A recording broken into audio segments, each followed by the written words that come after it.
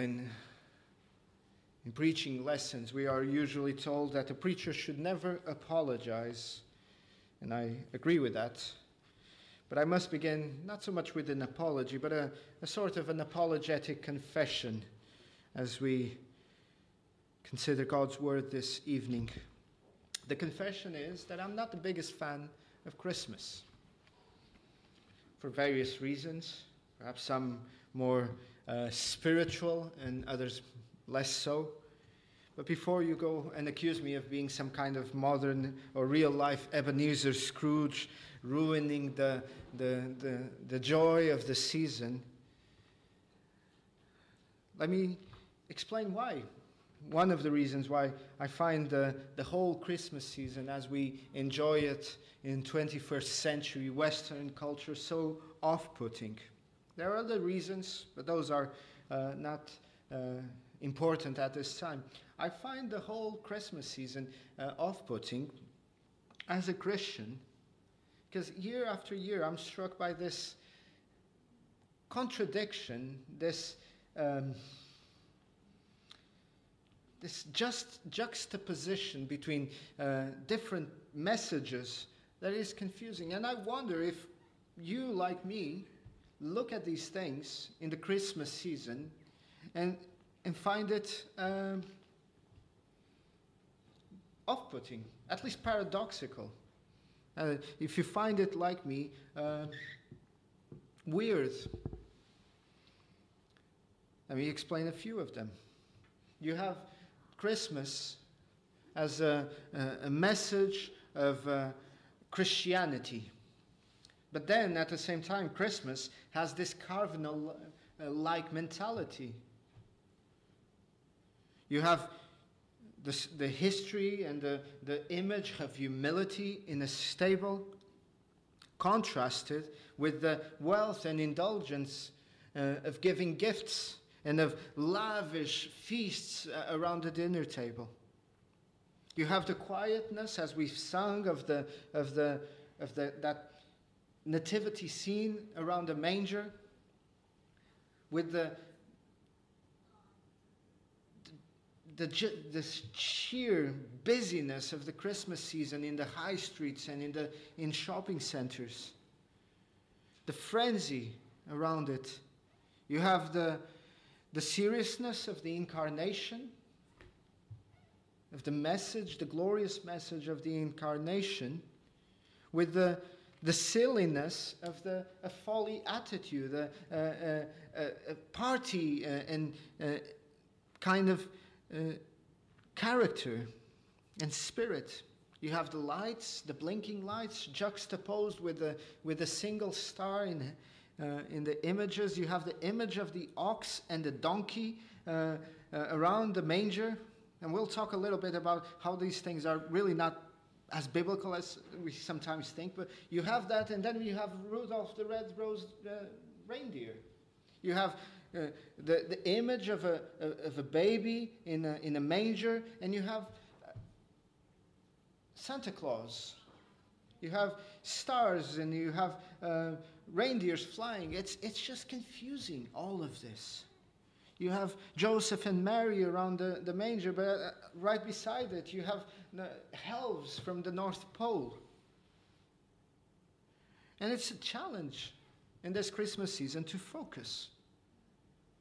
And I honestly think, brothers and sisters and friends, I honestly think that this is a scheme from the evil one to distract us from the real reason of the coming of our Lord.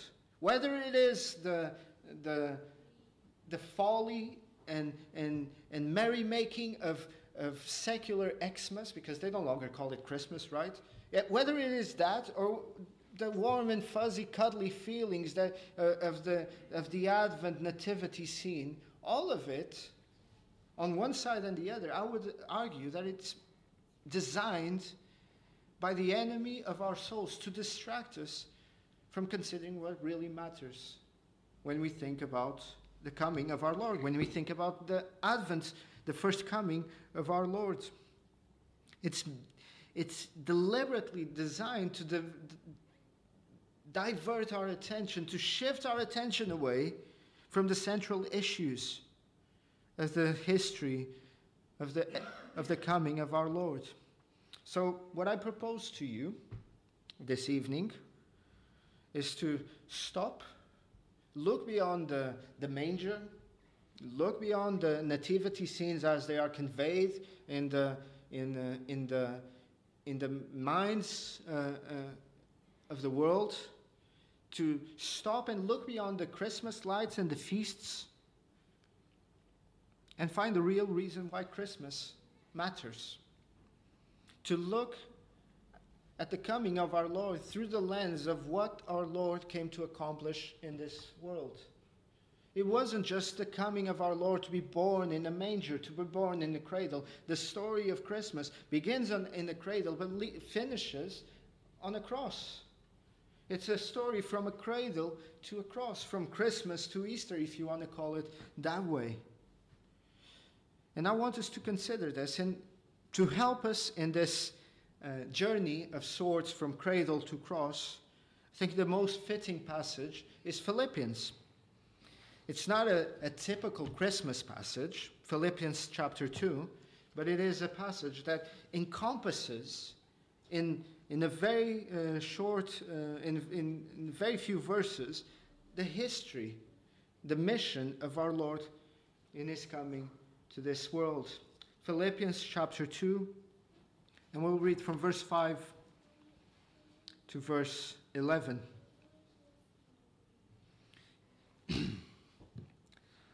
Let me read it for us. Let this mind be in you, which was also in Christ Jesus, who being in the form of God, did not consider it robbery to be equal with God, but made himself of no reputation, taking the form of a bondservant and coming in the likeness of men. And being found in appearance as man, he humbled himself and became obedient to the point of death, even the death of the cross. Therefore God also has highly exalted him and given him the name which is above every name, that at the name of Jesus every knee should bow, of those in heaven and of those on earth and of those under the earth, and that every tongue should confess that Jesus Christ is Lord, to the glory of the Father. I hope this passage will give us a glimpse into the real, as they say, reason for the season. And the image that came on my mind as I considered this passage, I had it on my heart to preach from it this evening.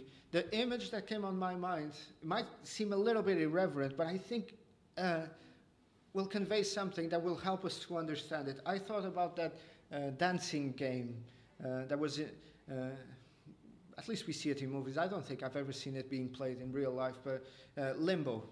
Does anyone know what Limbo is? That game where people go as low as possible and try to cross through a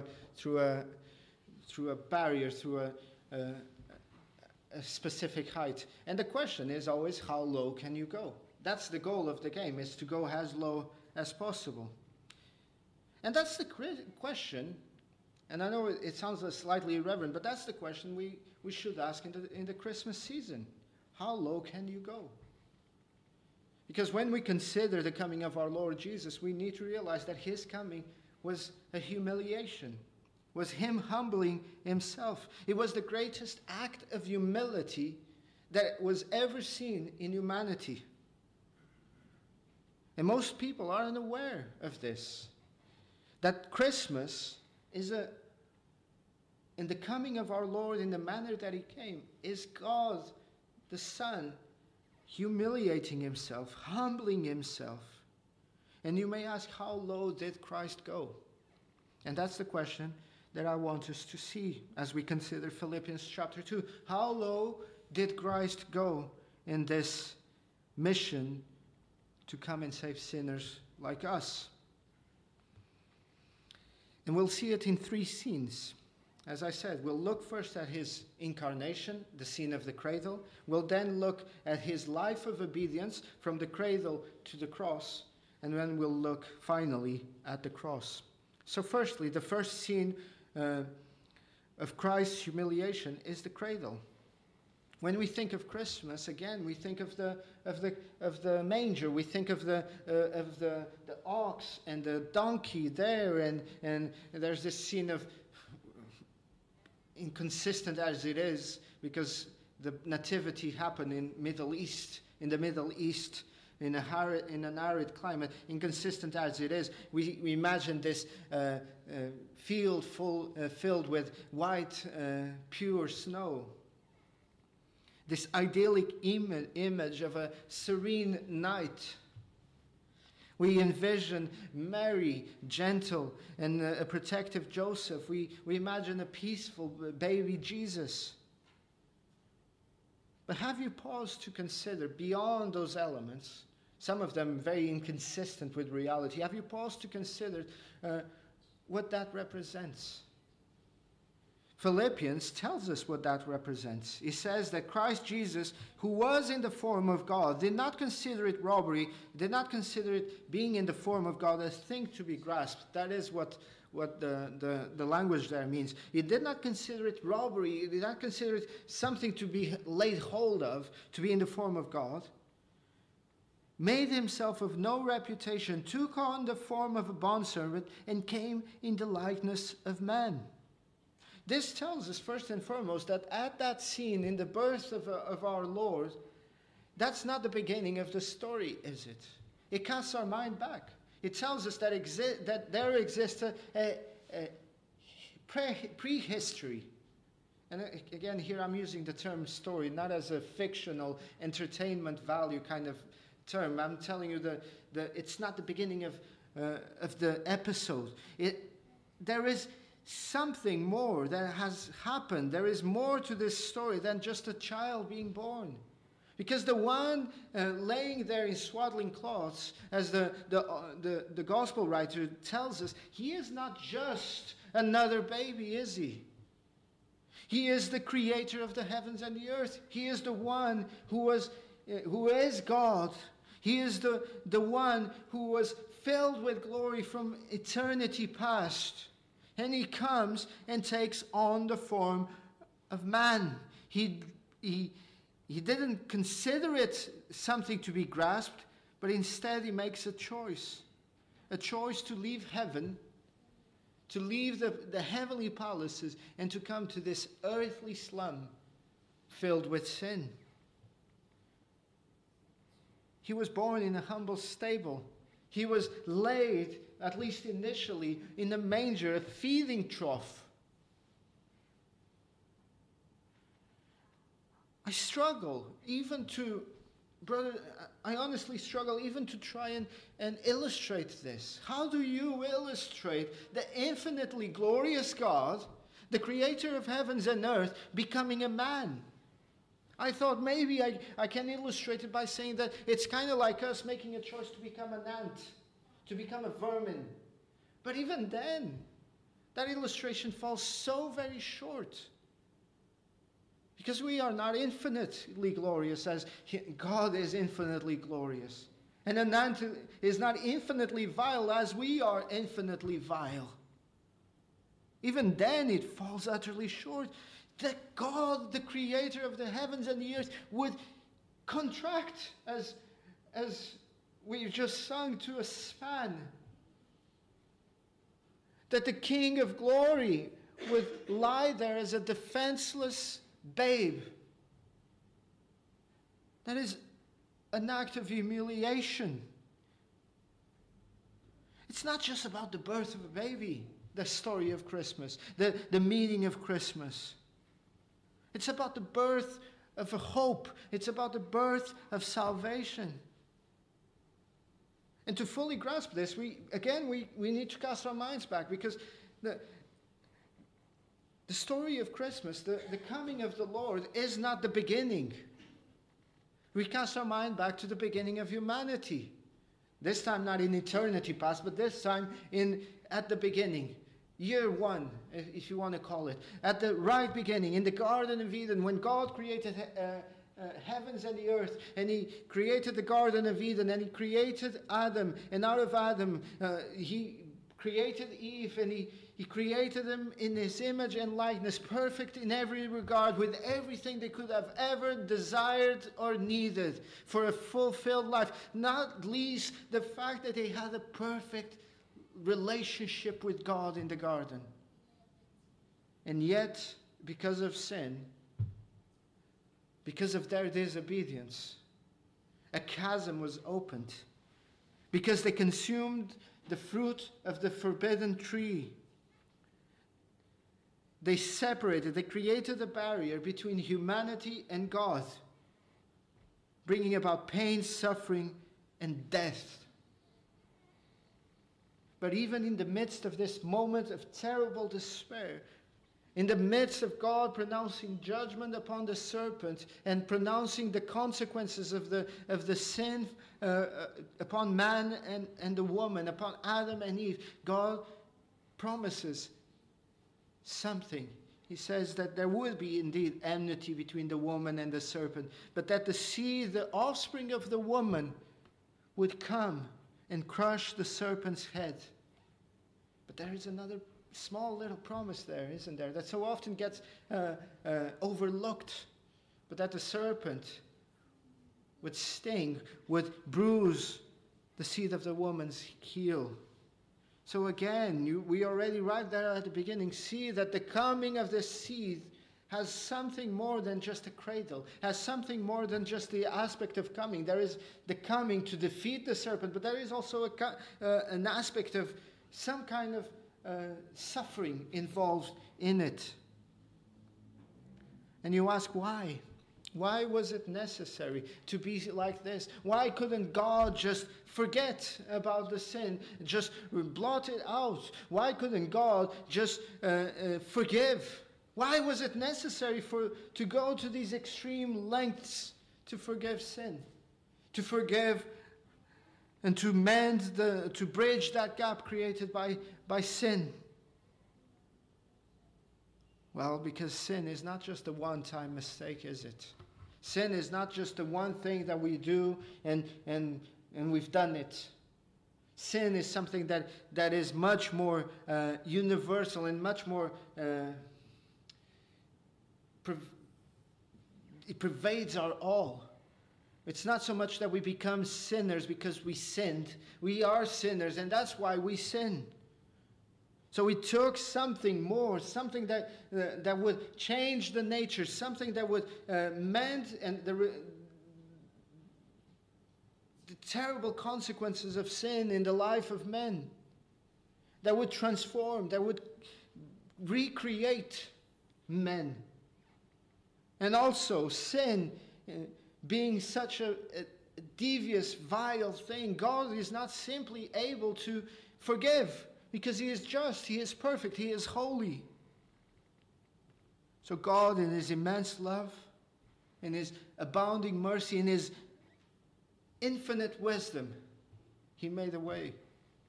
And the way was through His Son. He did not abandon us in the hopelessness of our situation. He did not leave us in this state, but He sends His Son, God the Son, the second person of the Trinity, born as Emmanuel, Jesus Christ, not only to come into this world, but to live a sinless life, to have a life of perfect obedience. And that's our second scene as we consider the pathway from cradle to the cross. It's a path of service, a path of obedience, and a path of humility. How low did Jesus go, again, I ask? Well, Philippians tells us, doesn't it?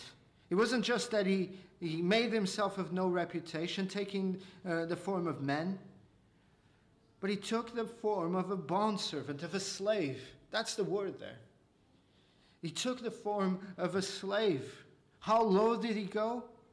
The King of Kings, the Lord of Lords, the one who was cared for and attended by angels in heaven, by thousands upon thousands of angels in heaven, the one who was robed in glory, the one who lived in the heavenly palaces, He takes on the form of a servant. He abandons all those heavenly glories and heavenly prerogatives. And he comes not as a king, but as a slave, as a servant. And here, don't be fooled by the form, by the language there of taking a form, as if it's just, okay, it was just in principle. It was just an image. It wasn't really a servant. No, he was a real servant. That's not the way that the language there is. That's not what the language there is meant to convey to us. He took the form means that he was a true servant. And isn't that what we see in his life? Life of total obedience, a life of complete obedience to the will of God. Perhaps the best place where we see this represented is recorded for us in John as this King of glory, as this incarnate deity. He unrobes himself in the presence of his disciples. He takes a basin and he washes these disciples' feet. Something that was only to be done by slaves, by servants. A slave, a servant in the first century in the Roman Empire was someone who had no possessions of his own, was someone who had no riches to his name. And isn't that what we see with our Lord Jesus? I could go on and on here, but I'll just say this. When he wanted to enter into Jerusalem, he had to borrow the donkey. When he wanted to have a meal, the Last Supper with his disciples, he borrowed the room. He had nothing to his name. He was a true servant, not just in his human practice, but he was a servant in his ministry. He came to serve and not to be served. He came to give and not to be given. And not only that, in his life we see his humility. How low can he go? We see his humility in his obedience. His obedience even unto death. And that's the third scene. From the cradle to the cross. It's the cross. The ultimate humility, the ultimate low point in his life. Obedience to death, the giver of life dying. He humbled himself by becoming obedient to death, even death of the cross. And here again, kind of like in the first point, how do you express this in a way that we understand? How do you express the humiliation of the giver of life dying upon that cross? Cross. Cursed is he who dies upon the tree. The Roman lawyer, orator Cicero, he once wrote that the cross should be far from the body and the thoughts and the eyes and the ears of a Roman citizen. Even for the world, the cross represented a curse, something defiled, something that is no Roman citizen in the days of the Roman Empire would ever be subjected, no matter how vile his crimes were, would never be subjected to die on the cross, to show how vile it was. And yet, Jesus, the King of Kings, he chose to. He willingly went into this ignominious death. It wasn't because he was powerless. It wasn't because he was defenseless. It wasn't because he had no way out of it. He could have called for angels to come and save him. He would, if he wanted. But because he understood, he knew what he was to accomplish. And his mission was to save humanity.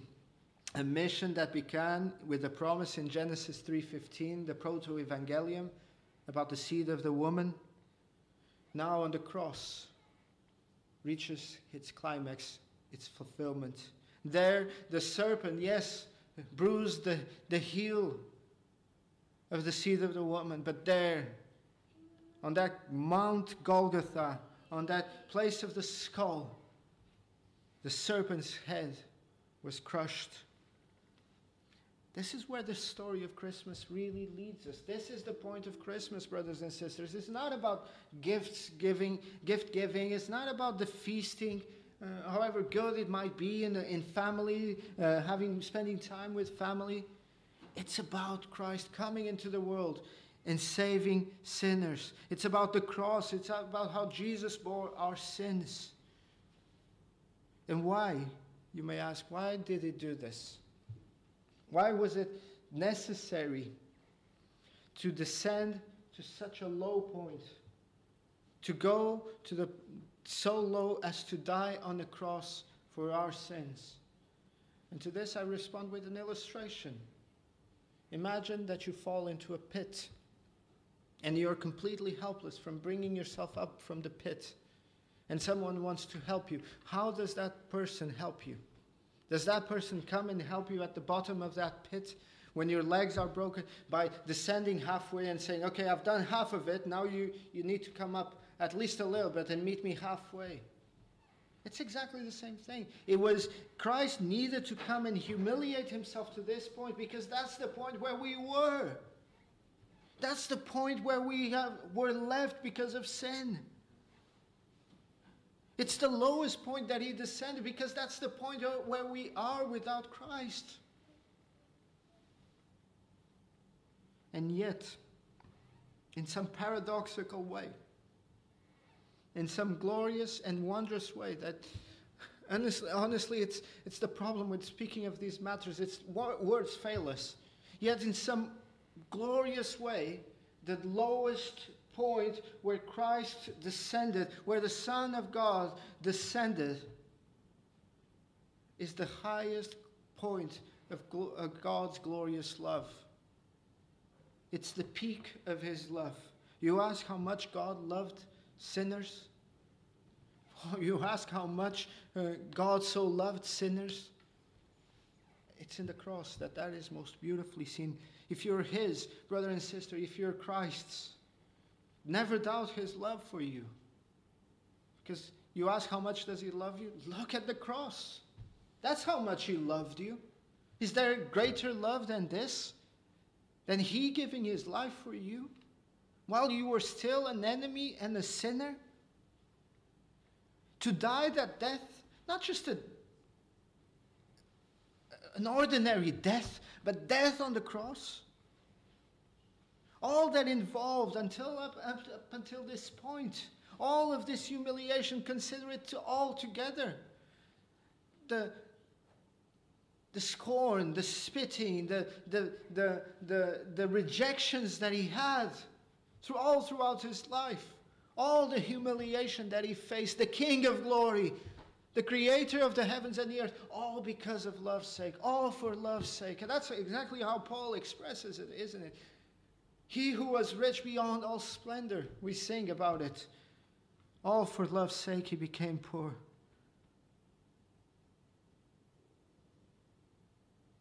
There's a hymn, and I know hymn is a very fluid category, but it's an old chorus, at least from the 17th or 18th century.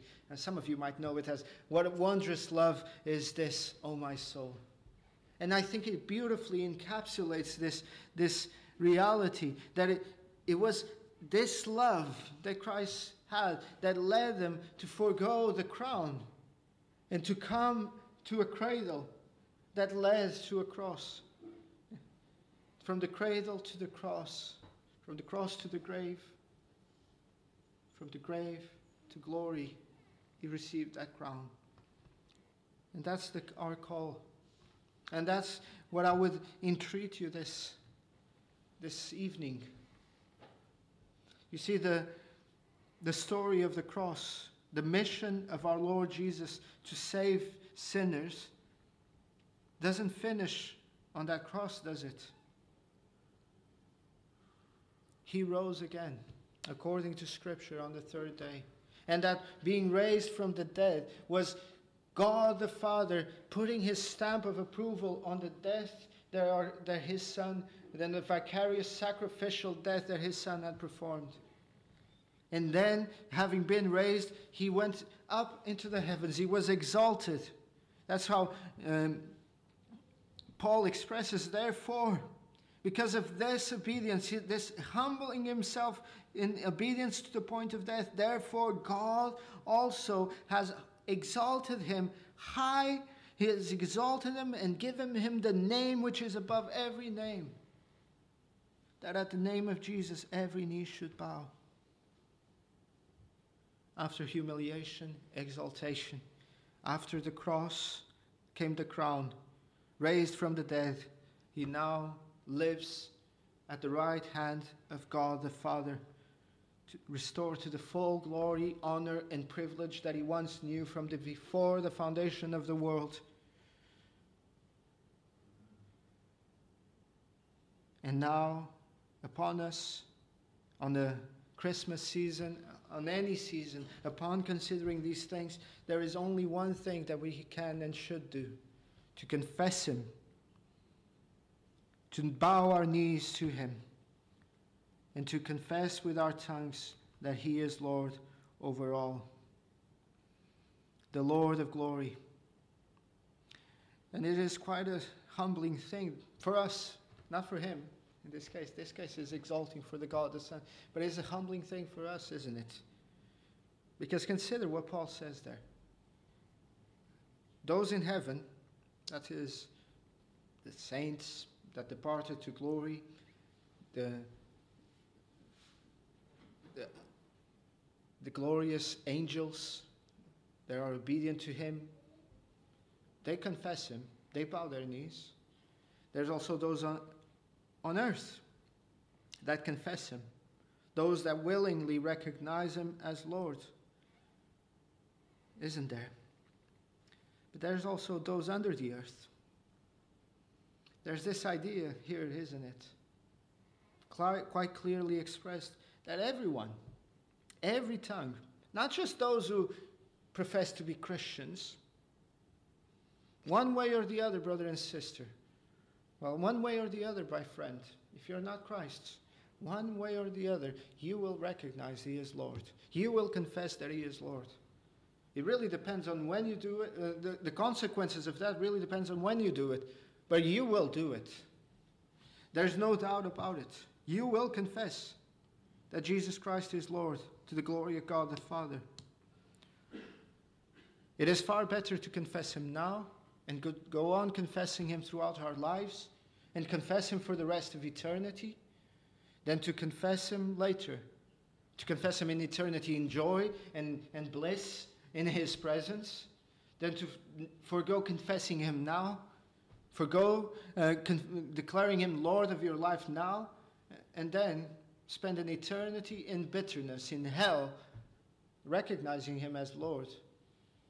But nonetheless, your faith is sealed. And brothers and sisters, my friends, God gives everyone the opportunity this day, here, to confess him as Lord.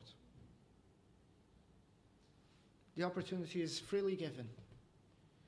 Will you do so now, with joy, willingly? Will you exalt him as the Lord of all? Will you receive from him the greatest gift ever given, eternal life? Or will you reject him? If you confess him, Romans chapter 10, verse 9 and 10 says, if you confess him with your mouth and believe in your heart that God raised him from the dead, you will be saved.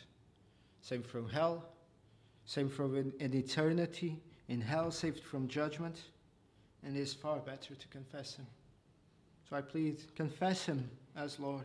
Receive his salvation now, and you will continue to rejoice and confess him, not only now, but in days to come, even until eternity. Let's pray. Gracious Father, we thank you for your word. We thank you, Lord, for the truths concerning our Savior. We thank you, Lord, for these wonderful truths conveyed to us. Lord, and we even thank you for these days, this season that we live in, that gives us the opportunity to pause and to consider these realities. Thank you, Lord, for the hymns that we were able to sing, Lord, that are conveyed to us these realities. Thank you, Lord, for these carols and these tunes. But most importantly, Lord, we thank you for the unspeakable gift of the coming of your Son for us, for sinners like us.